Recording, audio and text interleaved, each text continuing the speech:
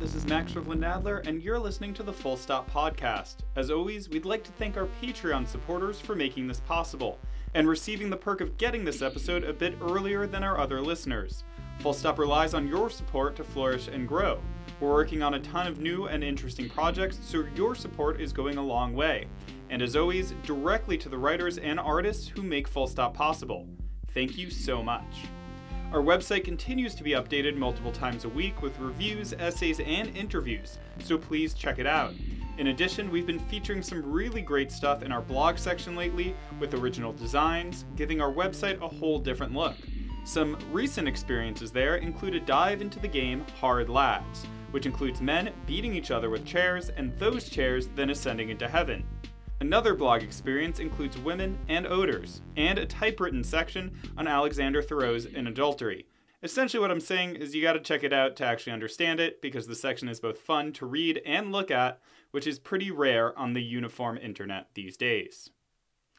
This month on the podcast, we're featuring a few Full Stop editors, including myself, discussing the future of travel writing. As the worst wave of the pandemic continues to batter America, the idea of a reopened world seems very far off. But this gives us some time to reconceive travel writing, its pitfalls, and what might come after the pandemic, if there really is an after.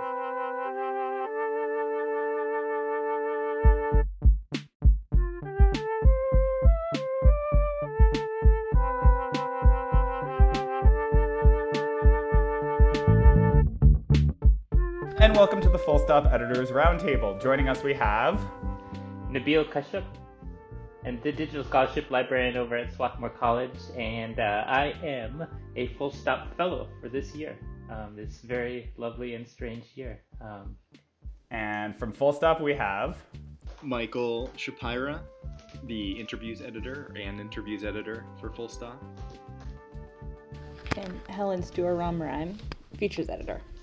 So like I said in the introduction, today we are talking about travel writing, which is extremely unimportant right now, all things considered, in the way that the world is spinning, but is, something of interest nonetheless, because if we're going to kind of move forward, there's going to be probably a new type of travel writing, and we're seeing a lot of travel restrictions across the globe right now that is drawing out different privileges and kind of impressions that people have of other nations. I live here along the border between San Diego and Tijuana, and it's devolved in some really ugly and discriminatory stuff. But just to kick us off, Helen and Mike, you were living in Russia right when COVID hit, right? So take me through basically what happened in terms of, what were you doing there, and then how quickly did you have to escape? Yeah, so we were there. I was there doing research for my PhD in Russian literature, and working in the libraries and archives in Moscow. And Mike was teaching at university. And I was on a Fulbright fellowship, which is, organized by the State Department, and so we get a lot of communication from the embassy there. And I guess, over the kind of early weeks of March, there were a lot of, gradually things started to sort of, there was like, you're not allowed to come into the country if you're coming from Spain, you're not allowed to come into the country if you're coming from Italy. You're not allowed to come into the country if you're coming from the UK. But meanwhile, the COVID cases in Russia that were being reported were like one a day,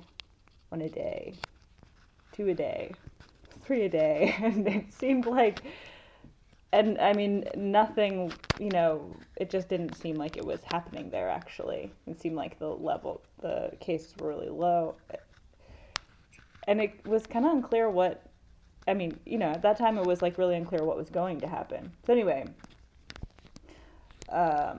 like in the middle of March, I got an email from Fulbright that was like pretty out of the blue, just like, your Fulbright's over, you should go home, but you don't have to go home, but we really encourage you to go home.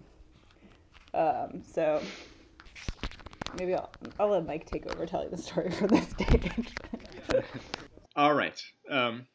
So Helen and I were living in different parts of Russia. I was in a town called Tyumen, which is in western Siberia, so just over the Ural Mountains, and solid.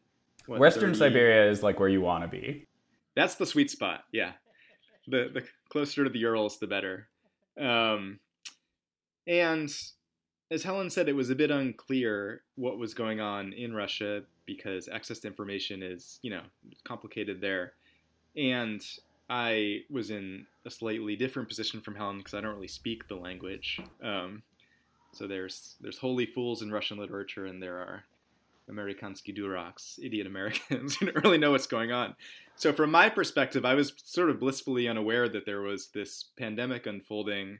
I had this very intense teaching job and was just trying to keep my head above water doing that. But Helen sort of kept telling me that the government was essentially telling her to come home and they're going to shut down travel soon. And I was like, well, that can't be, I went to the gym. Everyone here is, still selling fruit and vegetables on the street. I don't see any masks or anything. But Helen pushed up her visit to come visit me. And over the course of a week, we decided to go home after I listened in on some of these conversations with Fulbright and the American government. During this week, it's really a good thing that we decided to go, and we did. My university insanely held a conference, mostly with people coming from Western Europe. And quite predictably, when someone returned home, they tested positive for COVID, informed the local health authorities in Tyumen after informing the university. And anyways, I'll come back to that in a moment. But so we left in very short order. We packed up my apartment, left on a Wednesday night, arrived in Moscow, packed up Helen's apartment, and left Russia Thursday afternoon. It was a very weird experience traveling during that time. This is like March 18th, 19th, something like that. So really the height of it. And also just, again, in this haze of weird information. So half the plane was wearing masks, half weren't. We weren't, but we had, Purell or whatever to wipe things down. We weren't wearing masks because, the CDC and all the American news was like, don't wear masks. It makes no difference. We were like, we're not going to wear masks. Those chumps wearing masks. We're just going to obsessively disinfect all of the surfaces around us. And I had a very funny mask experience. It was my last sort of Russian experience, sitting next to two people wearing masks, but they were sort of around their chins the whole time. And the women, so they were sort of sleeping and snoring, and the masks were just... West Philly style, we call that. Yes, it's made me a bit nostalgic. But they were also eating these sort of like pork knuckles or some sort of knob of meat. And it was, the juices were just dripping down and collecting in their mask, and then they'd eat the meat and then nap. And it was a very uncomfortable ride home. But anyway, so when we arrived back in the U.S., I brought up my email, and there was a message from the university saying, collect your things, especially your passport.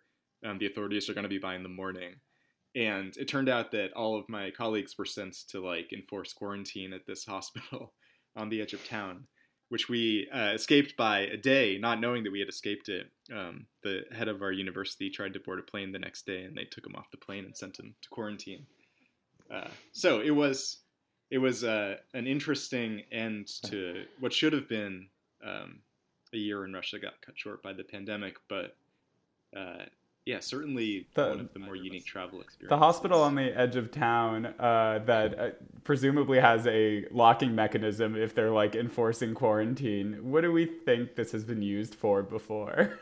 Well, we learned that one thing it had been used for is when they evacuated Russians from Wuhan, which I think I haven't thought about Wuhan as the epicenter of the virus for about 4 months until I just thought about that right now. Yeah, I feel like the epicenter is Margaritaville right now. Yes.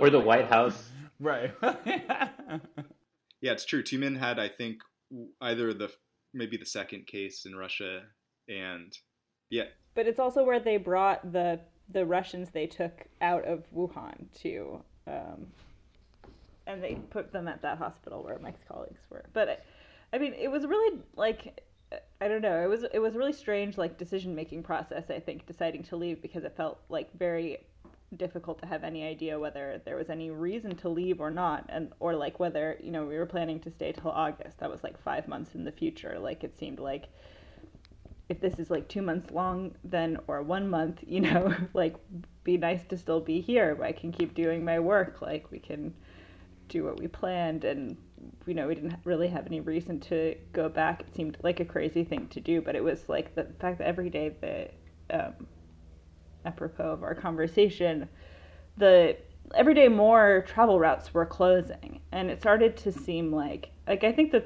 reason really that I felt like we have to leave is I started to think like, what if there's just no transatlantic flights?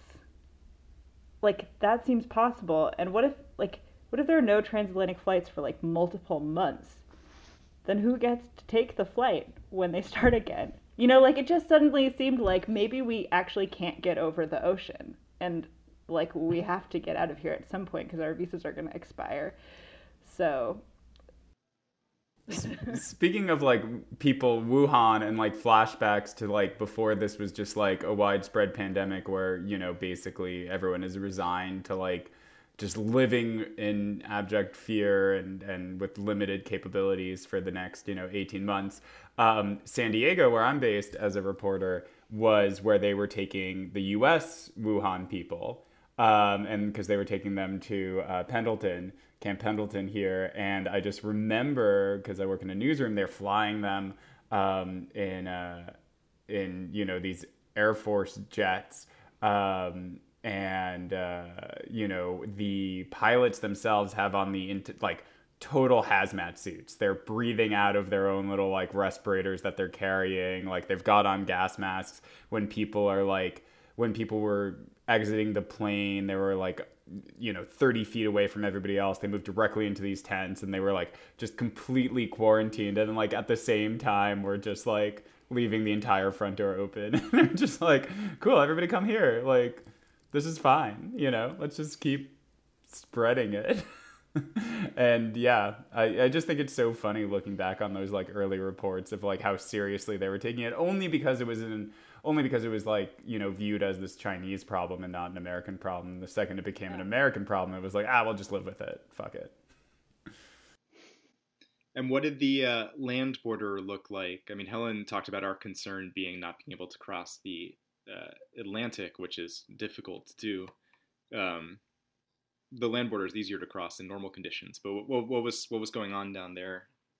Yeah, no, I mean, basically because the U.S.-Mexico border is so politicized and such a kind of project of a bipartisan project of exclusion and violence for so many years, they said they were doing a shutdown, but the way that U.S.-Canada has worked is a legit shutdown. You know, people do not go back and forth unless you have real reasons, you know, family emergencies, or, you know, you can't just be like, I'm going to have a great weekend in Montreal, here you go.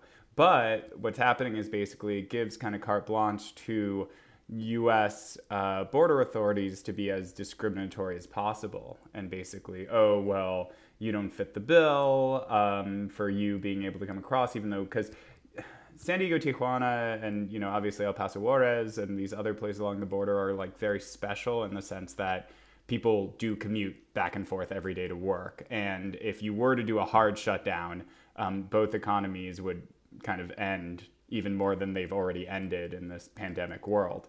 But it basically allows CBP, Customs and Border Protection, just to make life as hard as possible based on, you know, how people look, how people, you know, how brown you are, how indigenous you look, and basically all the American party people going down to TJ or going to the beaches down to surf, like, come on in, not a problem, just wave right through. So it's I think it's more accurate with how the U.S. is dealing with the pandemic, where it's just inequities, you know, magnified and kind of blown up in a way that doesn't actually, you know, help anyone besides that person who wants to go party and clubbing in a country that will still let them. Like, I was outside of a barber shop yesterday, not going in, I was waiting for food, but this guy was talking about how he had to get a haircut because he was going to Egypt next week, And I was like, oh, why are you going to Egypt? And he was like, oh, they're one of the few countries without travel restrictions. So I just Googled what place is still letting in Americans, and Egypt showed up. And I was like, why? Like, why do you want to do this? And I was like, oh, that's cool, man. Like, that sucks for Egypt. Maybe as a comic relief to the kind of real border stories that you're describing. I don't know if you remember or were aware that in the Northeast, so I'm from the West Coast originally, so I don't really think about states' borders as much as I do now on the East Coast.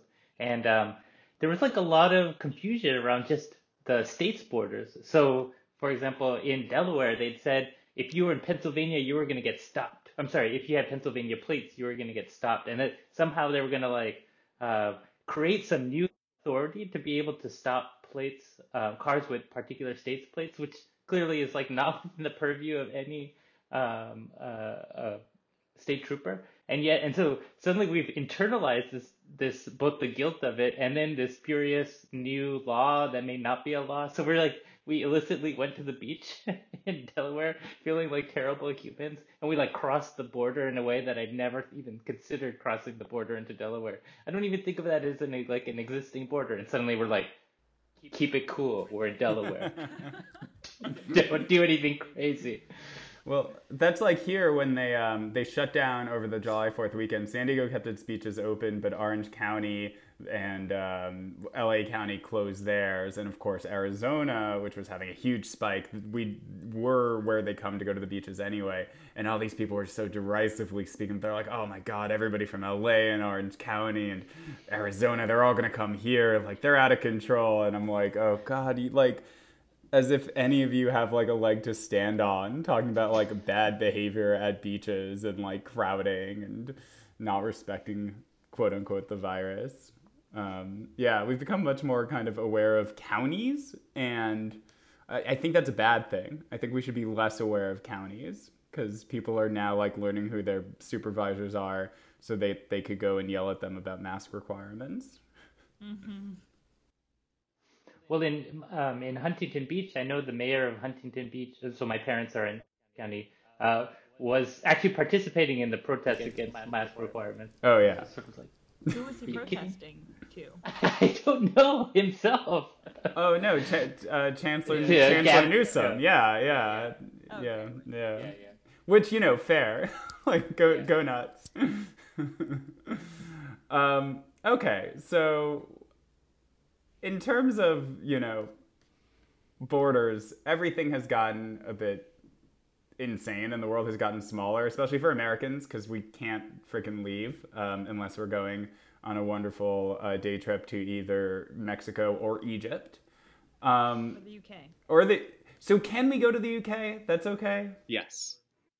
And we can, I think, go to Albania. Some friends of ours were looking on, it was like a back way into the EU. There's some...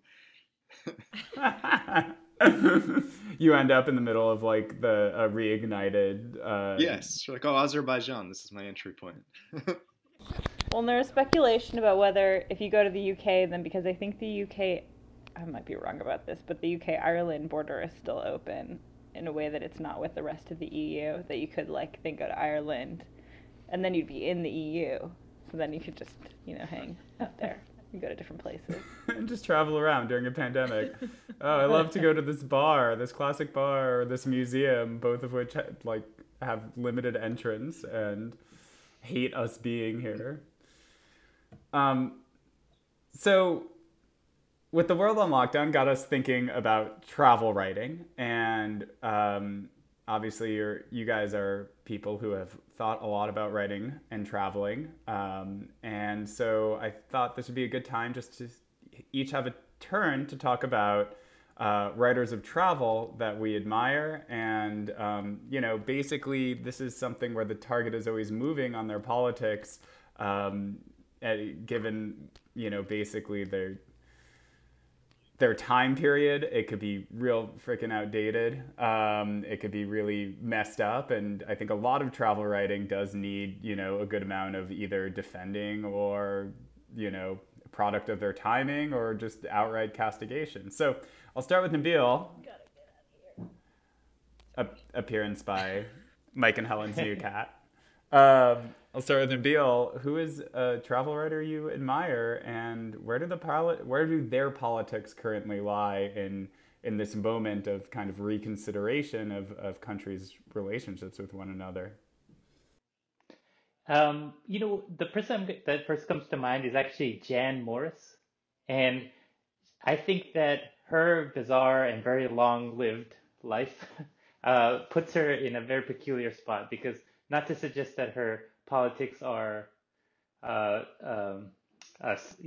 not subject to sort of interrogation in some way, but to be fair, she began writing as a reporter that went along with Edmund Hillary for the Everest Report, and at that point, they were writing under the name James Morris, and in the 70s, had this reassignment surgery in Morocco, and then continued to write all these blockbuster travel writing, book length sort of travel experiences, particularly in Venice, and they were sort of middle of the road and quite popular. There was this period where she wrote this very strange paean to Pax Britannica. It was not quite a song of empire, but it was a very peculiar note that was being struck. But the book that I always go to is the one called Letters from Havre, which was a made-up book. It was actually her only novel, where it's maybe roughly based on Trieste, which is kind of in the armpit of Eastern Europe and Italy. And what's so lovely about that book is it just sort of takes away the actual placidness and really just thinks about the trace of empire. So what is a place that is Ottoman, Roman, and Central Asian, and just what does that look like as a made up entity? And I just it's so good. It has all the tropes and everything of the sentence structures and the sort of the narrative beats of travel writing, but for a place that literally doesn't exist. Anyway, I'm going off on a tangent, but I think that book is really lovely, and particularly when we're thinking about imaginary places, I have reconsidered that place.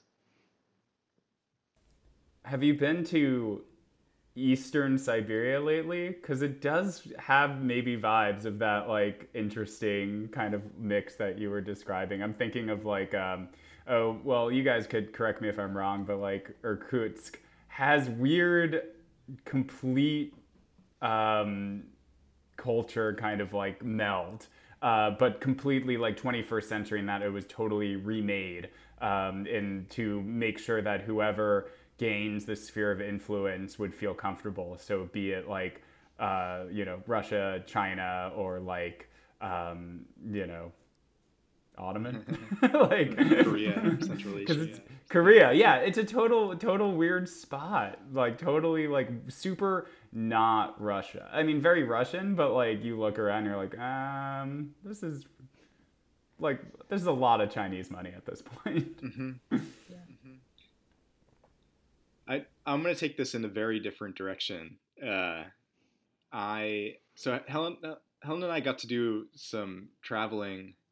I more than her because I had some funds from my university, and it was sort of the end of a very decadent period that we're not going to be able to exist in for a while, where I was just I went to Bratislava and Vienna on some sort of concocted trip where I presented at a conference.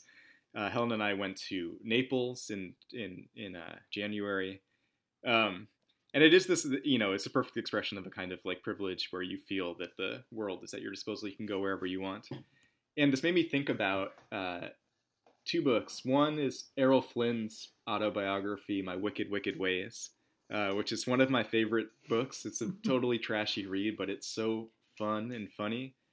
And the other one is one I'm reading right now is this George Jones book called I Live to Tell It All. And in both cases, you have these total, fabulists.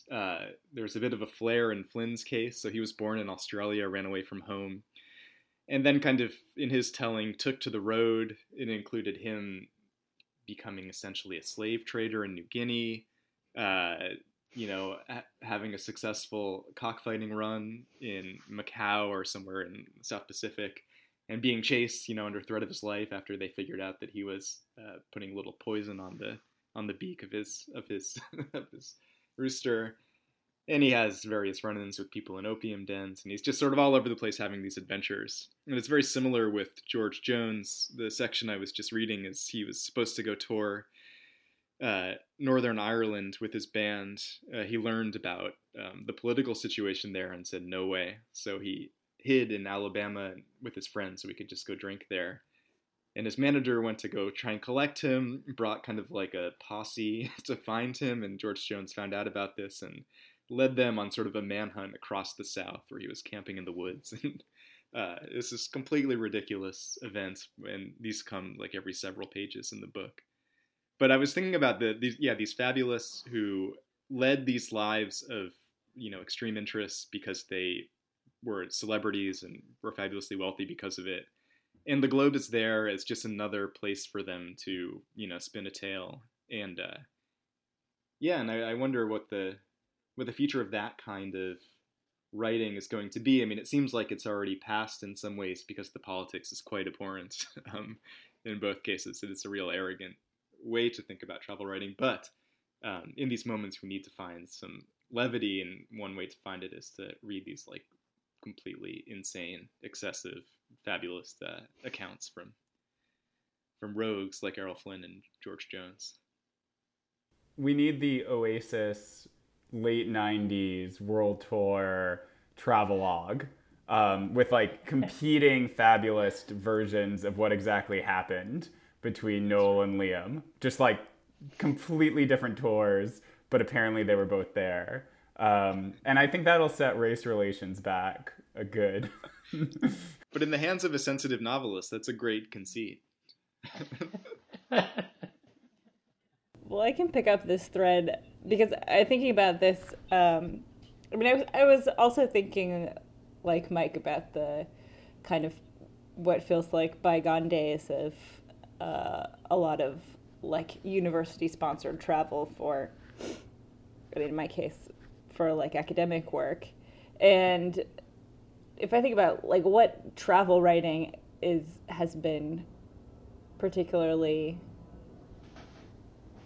I don't know if important or just notable for me, it's kind of inseparable from the fact that I've spent like most of my adult life studying another country, Russia, and so like I think the kinds of travel writing I've read has been like just other people who became like interested in Russia for whatever reason. And like, for example, Elif Batuman's memoir, The Possessed, from like 2010 or around there, I think is when that book came out. And yeah, actually, yeah, I think I interviewed her. It was one of the very first things that I did for Full Stop, so full circle. But I mean, I was like obsessed with that book because it's following her kind of just curiosity about this place and the strange encounters that it leads her to have, and like the sort of hilarity of various kinds of cultural misunderstanding, and trying to figure out how to organize your life in a foreign country. And I mean, all like pretty standard travel writing fare, I think, just with like a particularly literary bent where it's also all interwoven with her kind of reading of novels and developing a relationship with the literature of this place. And so like, I mean, I read that book after having spent a year living in a city in central Siberia. Not west, not east, right there in the middle. And I really related to it, but I think I don't know. I mean, I think it's like, okay, so I think about like, why do people read travel writing? Maybe on the one hand, they read it to like imagine being in another place, or But like maybe to like experience that sense of kind of confusion or wonder, or like, to like laugh at something strange, or gawk at something, all of these different kind of ways of relating to encountering some unknown place and culture. And I think, so I guess when I think about travel writing, I think like, well, it's also a strange thing to spend your life studying a culture that's not your own, and to kind of just like commit to that long term, and so to have it not, like, if you think of travel writing, I think it's like, well, I go all kinds of places. I travel. I go to Africa and Asia and Europe, maybe Antarctica, like all kinds of places. And I don't know, is it travel if you're like developing a relationship with a place, or you're developing a like profession based on a relationship with that place? And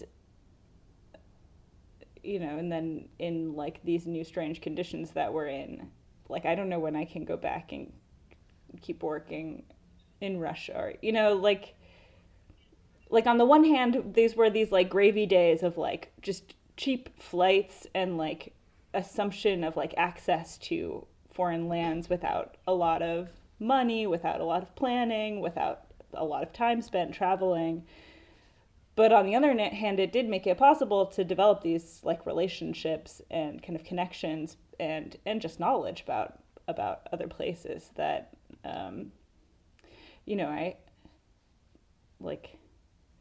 I really hope I can go back to Russia before too long. Well, I think what's interesting, about what, you brought up about this kind of devotion to one place, as opposed to, right, the idea, like the Paul Thoreau, if I'm getting the right Thoreau here, I'm going to go to a million places, and here's my impressions of each, and like that type of travel writing. And then there was this like corrective, which is, I'm going to stay at this one place, and I'm really going to go deep, and I'm really going to understand it, and that's going to be something of a value that I'm adding to my writing, is that I've spent so much time. You can't say that I'm just a voyeur, or like I'm just parachuting in and getting out, and I'm getting things wrong. Again, in the journalism world, like we parachute nonstop. We just are totally, amplify misconceptions that occur if you just spend 3 days at a place talking to the people who talk the loudest. So I feel like there was a move as like part of a corrective, and if I could transition to the person I wanted to talk about, bring up, it's Bill Buford, who put out his new book, Dirt, this year, about becoming a French chef. And this was after he had done his last book about becoming an Italian chef, partly in Manhattan and partly in Italy. And I feel, he co-founded Granta, right? Which is like kind of this huge internationalist post-Cold War literary establishment that's like, where travel writing is fundamental to it, and has all these like huge names that are, what we consider to be, the modern travel writer kind of like all-star team. And his first book, which I like loved, was Among the Thugs. That was about soccer hooligans in England, where, yeah, he like did the work and spent, a ungodly amount of time with soccer hooligans and like kind of figured them out as much as there's any way to figure them out. But he wasn't like, I like became the soccer hooligan. It wasn't like, I will become this sociopath who, this violent racist sociopath in order to understand them. It was, oh no, I got it. These guys, there's no meaning. They're just raging to rage because they resent the fact that, I don't know, they're union electricians and not, heroic like a soccer player, and then kind of his descent into like food writing, or not descent, but like his shift into that is like, I'm going to spend 10 years learning how to like be passed off as, you know, this expert. In fact, like to the point where I will pride myself on serving a dish to somebody and they won't know that this American made it. They'll just assume that it was, you know, this bona fide French or Italian chef. And I think that was a big shift in kind of travel writing, of like becoming aware that just like bopping in and bopping out is going to give you this kind of blowback, as opposed to just, you know, there's a whole genre now of like really committing, and like I got so deep, I became a ski sled captain or dog sled captain. Like that's what I did. And, you know, or I'm now the greatest Rubik's Cube player in the world, and I'm going to write, you know, and this was my quest. And I like, that's like maybe more tenable politically, but kind of less enjoyable, because ultimately when you get that granular, it's like not interesting. That's been my take, and especially his new book I was, you know, really bored for long stretches, because I think he's just too deep into that world now that he forgets that he's writing for non-chefs. Well, may I ask about one, like maybe a third take? So this is totally off kilter, but I'm teaching this class right now, experimental nonfiction, but I forced everyone to read Matsuo Basho. So we're reading 1689, you know, Zen poet, walking around the narrow road to the interior. He goes to the North Country. And one thing that struck me particularly in COVID times is like, he's constantly like exclaiming, "That's the rock, that's the pond, you know, that's the tree," right? So each of these things has been marked in some way by classical Chinese or other poets.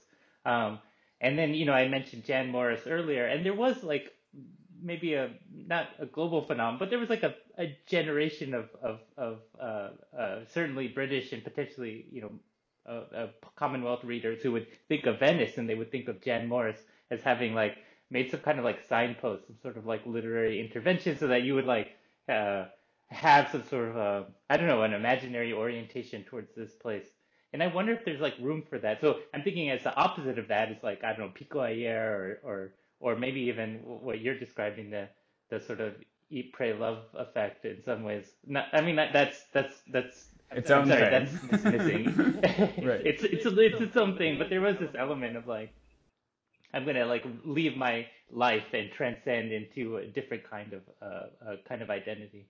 And where am I going with this?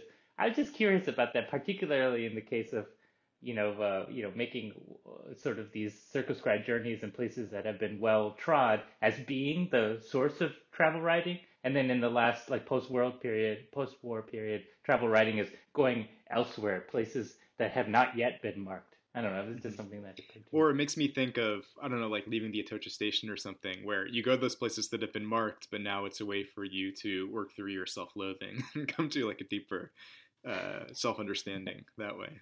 Which, as like going to these European places in particular, like we went to Pompeii and, you know, these big tourist hotspots, there is that like weird dark shadow of the like great places of the world that were once used to, I don't know, spur a sense of wonder and greatness and fullness, are now these places that are also attended by just like that kind of scummy feeling of being a tourist, you know, like the least self-aware kind of person you could possibly be. I'm sorry. This is I was just thinking one other book that I think I think it counts as travel writing, but it kind of reflects what you're describing is Jamaica Kincaid's short book, A Small Place, where it's like she's I mean, in some ways she's like self-alienated, so she's describing Antigua, but she's also like talking about this emergent tourism industry in this way. I mean, she's trying to claim both subjectivities in a certain way. It's kind of interesting. I think the writing's beautiful, but it's both scathing, but also does this sort of, you know, self-alienating move. I think that is, you can't get away from it anymore. Yeah, I guess that makes me think, like, I don't know, I really haven't read a lot of like contemporary travel writing, but I wonder it seems like if you were going to write about going to places like like Pompeii or like the pyramids in Egypt, or the industry that's built up around those kinds of sites, and the way that going there means like navigating this like really insane web of like things that people are going to try and get you to buy, and like kind of manufactured authentic experiences, like I'll guide you on a horse ride at dawn around the pyramids or whatever it is. Like, I mean, I guess I just think of travel writing as really being about at least describing something that seems like an authentic experience of like another culture or a place or like a profession or something, right? Rather than describing the like actual experience of just trying to like have a vacation and like see a great sight. Because like I feel like I really dislike the idea that like the pyramids are a tourist trap, I think they're like sublime. I mean, they're completely extraordinary things. I mean, like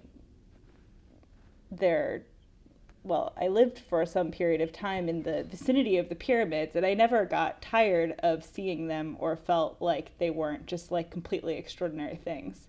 And I feel like before that, I always felt like I want to see the pyramids someday in my life, because like what the hell are those things and how do they even exist?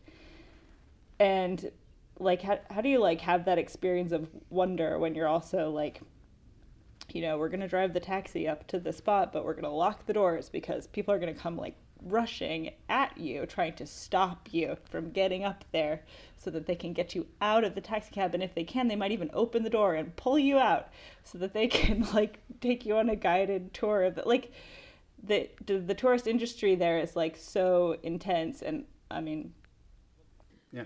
That's where I feel like there's a split between, right, and there was this intentional split by travel writers between tourism and travel writing, right? It was like, I'm not going to go to the pyramids because that's tourism.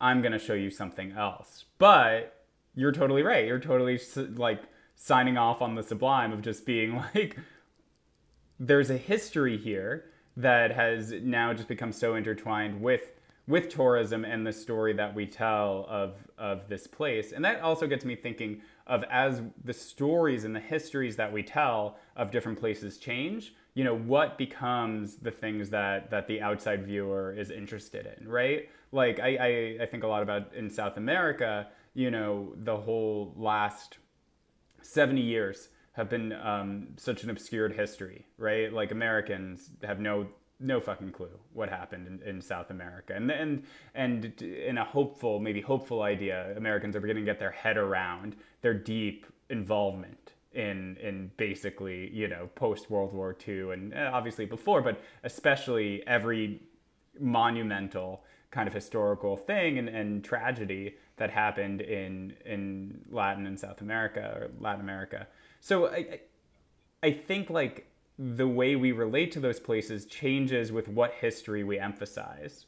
And that's interesting for travel writers in the sense of basically they're making, these decisions about what is going to be the focal point of their interaction. Is it going to be cuisine, and that's how I'm going to talk about history? Or is it going to be, the dirty war, and that's how I'm going to talk about, these countries? Or is it going to be dance, and I'll talk about tango? And, they're making these decisions as all of these entryways. And I think, especially now, as the world becomes more constricted, and I think you're absolutely right, that we're like going to be looking back at this time of cheap travel, easy passports, this like 30-year post-Soviet Union period of just like, essentially to the privileged open borders, that we're going to be looking back at it different. So I guess, my question to kind of round us out here is, what histories are going to be emphasized moving forward, and what does basically the future look like in a much more circumscribed world? Because no matter how the pandemic resolves itself, like the way things were heading anyway, like this shit's over, like this is just not going to, this free and cheap transport between places is just not going to be as easy as it was. Nabil, I don't want to put you on the spot, but given some of the, you've been thinking a lot about travel writing and thinking about it in terms not only of like literature, as you were talking about with Jan Morris before, but also like your understanding your family's history and your this like this impulse to collect images or collect stories or to build a kind of story, I don't know, for oneself out of a desire for travel. And I'm not going to be able to round that into a question because this will have to be edited. But thinking about the future of travel writing, you've been thinking about travel writing very, very broadly, from personal accounts to more reputable literary accounts to disreputable places like, I don't know, Yelp or TripAdvisor or things like that. Do any of these point towards a new shape of travel writing that's discernible, or as Max said, will this kind of story only become understandable sort of retrospectively when we realize what kinds of things we were seeking the shape of experience we were trying to account for? Even in the way that we're describing it, and I think we're talking it pretty broadly. We're talking about borders, we're talking about politics, but there is still some sense of apprehension that we are apprehending a place. And so where I'm going with that is I read a book recently. I wouldn't totally recommend it unless you're really interested in travel. It's called Overbooked, Elizabeth Becker. It's like an NPR reporter, and she basically is trying to create some sort of like global scene for contemporary tourism industry. And so going to these major conferences and thinking more broadly about the tourism industry and how it's actually about managing it, or there are stories that are literally being, like there are focus groups and, very highly systematized ways in which, indigeneity is coming together, sort of saying like, what do we want to present ourselves and what do other people want from this tourism experience and how do we manage it in such a way? And it is very confusing, right? Because it goes against so much of what I think, what I'm hearing from our conversations, what we kind of implicitly understand to be travel. But also it's kind of interesting in this weird neoliberal capitalist way of these, sort of emergent tourism industries, whether it's in Peru or in Laos and Cambodia or in France, and thinking of them as actually like active agents in our experience, which I think is actually kind of interesting and weird and maybe never explored. And so, I still think that there's this element of like, we are going out there and doing this thing, whereas like a significant portion of all jobs on Earth are tourist related. So it's no longer just like a thing one goes out to. It's actually like part of a systemic global economy in a way that's a broader and deeper and stranger story than I think is often told. Does that answer your question? I don't know. Well, I feel like that in some ways that's like, so like that related to that is what I was trying to think about with like thinking about the pyramids, that like the reality of going to the pyramids is like dealing with this tourist infrastructure. And on the one hand, and I guess like part of the whole appeal of travel is like the idea of,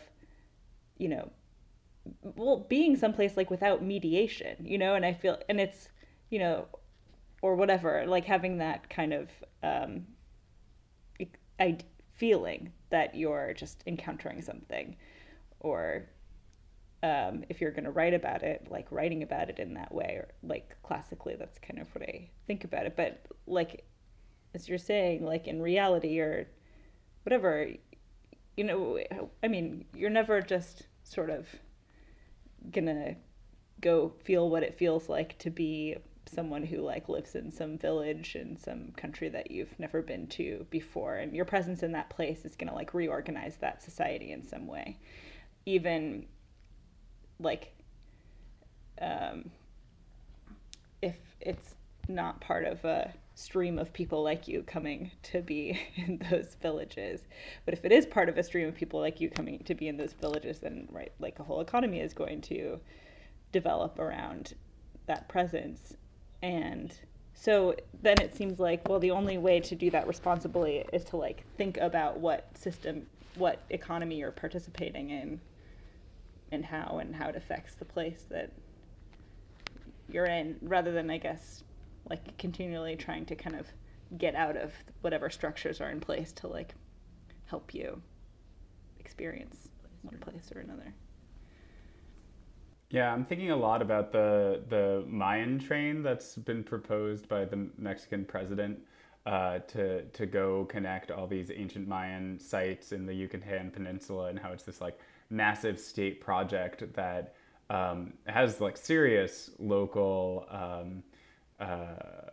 concerns about it, that basically like you are destroying a lot of the cultural sites while you're building this train, and you're destroying a lot of like, you know, natural habitat that is actually part of that cultural heritage that's there. And you know, I'm seeing this right now along the border, where they're building the border wall along these this is happening in the Arizona too, but in San Diego County with the Kumeyaay people who basically straddle the border. They live on both sides of the border, and the border wall is just, you know, absolutely destroying this habitat and their cultural heritage sites, including burial sites. But what it's kind of getting at is basically that you have these engineering feats that are meant to call attention to that location while totally destroying what made that location unique to most people. So like the borderlands are unique because they are a totally like outrageously diverse ecological setting, and also one that's culturally diverse going back, you know, centuries. And the same I'm thinking with the, you know, what's going on in the Yucatan. It's just interesting because it's, again, like the border wall itself is a tourist destination. You're trying to call it, you know, that's what it is. That's like it, because it doesn't work. So obviously, what does it do? It's meant to have attention called to it. So I don't know. It's interesting to think of these state projects that are meant to quote unquote boost local economy, that, you know, is banking on the idea of these locations, but is destroying it in the meantime. And has very little buy-in from local populations. So what Nabil was saying also in terms of like having, you know, indigenous communities coming up with how they want to be presented, it's like, okay, well, a lot of times that's something that the state is kind of forcing on them and being like, what do you guys, you know, you don't have a choice here. How do you want to be presented? So how do we wrap this up? Because it's been a lot of fun. I could see a subgenre of confessional who did travel during Yes. COVID. You know, I have been haunted by those beautiful images of, you know, those people who did fly really early on, you know, in March, April, where they're just like this only person on the airplane. I'm sure you've seen that, the Instagram account of that. And so I wonder if there'll be some sort of confessional of shameful travel where maybe by, you know, a pen name, no one would actually admit to it. But That's so interesting, to make travel writing like an illicit genre again, because it's demonstrating that you've broken the rules. or that teen or like really young dude who was backpacking and then figured out that after both those Malaysian airliners crashed, that like tickets were super cheap on Malaysian Air, and was just flying everywhere in them. And he was like, I got another like total cabin to myself once again. Amazing. Like, yeah. I mean, I feel like when I'm teaching students, teaching at university, despite the fact that students are incredibly privileged and have the ability to become very aware of the world, they're amazingly ignorant of history, but also what life looks like on the ground in many places in the world. And I think travel writing would be of great use to them. And I wonder, well, it makes me think that maybe we're also in the situation of, not to malign my students at all, but where our imagination, I feel, is becoming in some ways more constricted by the internet, or by, I don't know, like our inability to make use of the great variety of accounts that we could avail ourselves towards. So it makes me think that there is going to be a lot of travel writing written about this period of people who were in motion and who were accessing places that we can't imagine because we've been sort of habituated to turn them into dark spots that we can't access because we're following health protocols, or we imagine things being more shut down than they are.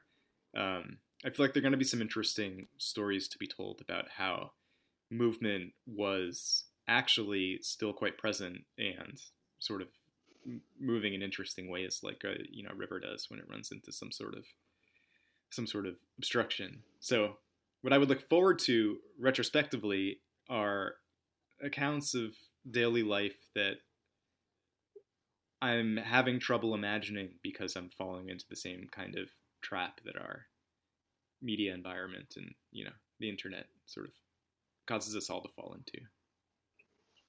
Well, I guess something that we didn't actually talk about at all, which I feel like actually is a huge part of maybe not travel writing, but like travel culture kind of prior to COVID, is like Instagram and just social media, right? And the way that actually like a lot of people are like kind of going to places to get like a shot that's like a well-known shot that, that's like a huge phenomenon.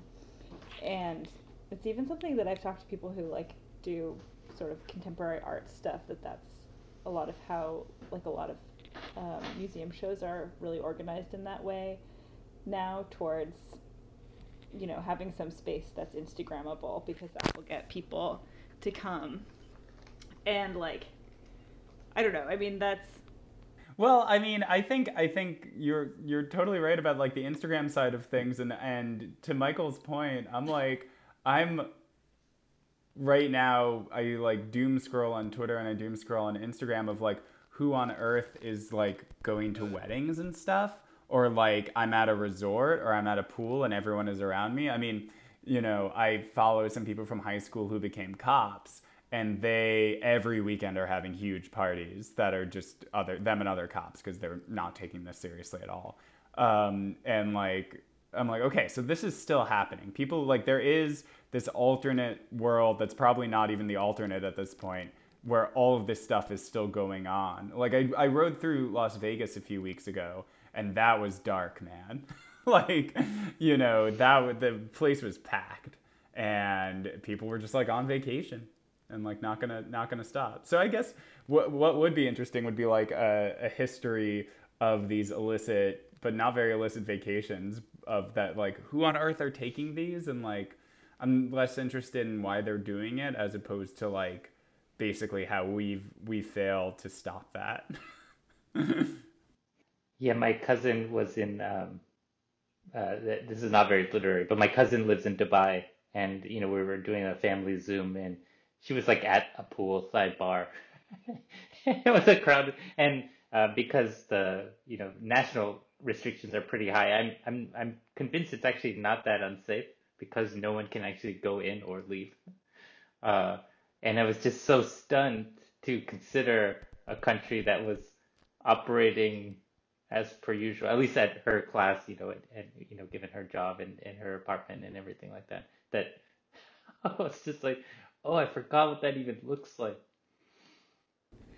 But yeah, I mean, I don't know. This doesn't really have anything to do with what you're talking about, but it's that's like happening here more than I think we like realize. Like, we went to Delaware this weekend, and there's just restaurants packed with people, and they're just normal people. Like, it doesn't seem like an act of defiance, or just seems like, I don't know, just like stopped to get like Vietnamese food in a strip mall on our way back, and there's just like a bunch of people in there just eating food in there, like, and it's just like, why are you doing that? Like, you're having your lunch on like, just take it home. I mean, what is the experience you're having at this restaurant? But that, I don't know. I feel like this probably shouldn't even go to the podcast, but there's some like real failure, I feel like, in those scenes, because it seems to me like what I see there is like, there's just like a message that hasn't gotten across, because these places are just open, actually. Well, they're there to write about it. Yeah. Right. We can only hope. Yeah, no, as Full Stop author Jacob Bacharach put it, there's so many people willing to die for the bad food. Like, let me get the shitty brunch. I'm fucking ready. Take me, Lord. Cool. Well, this seems like a good place to wrap it up. This has been a fun Full Stop Gab Fest, everyone. Thanks for participating. Again, happy birthday, Helen. We did it. We talked about travel writing. I want to thank Nabil, Helen, and Mike for joining us.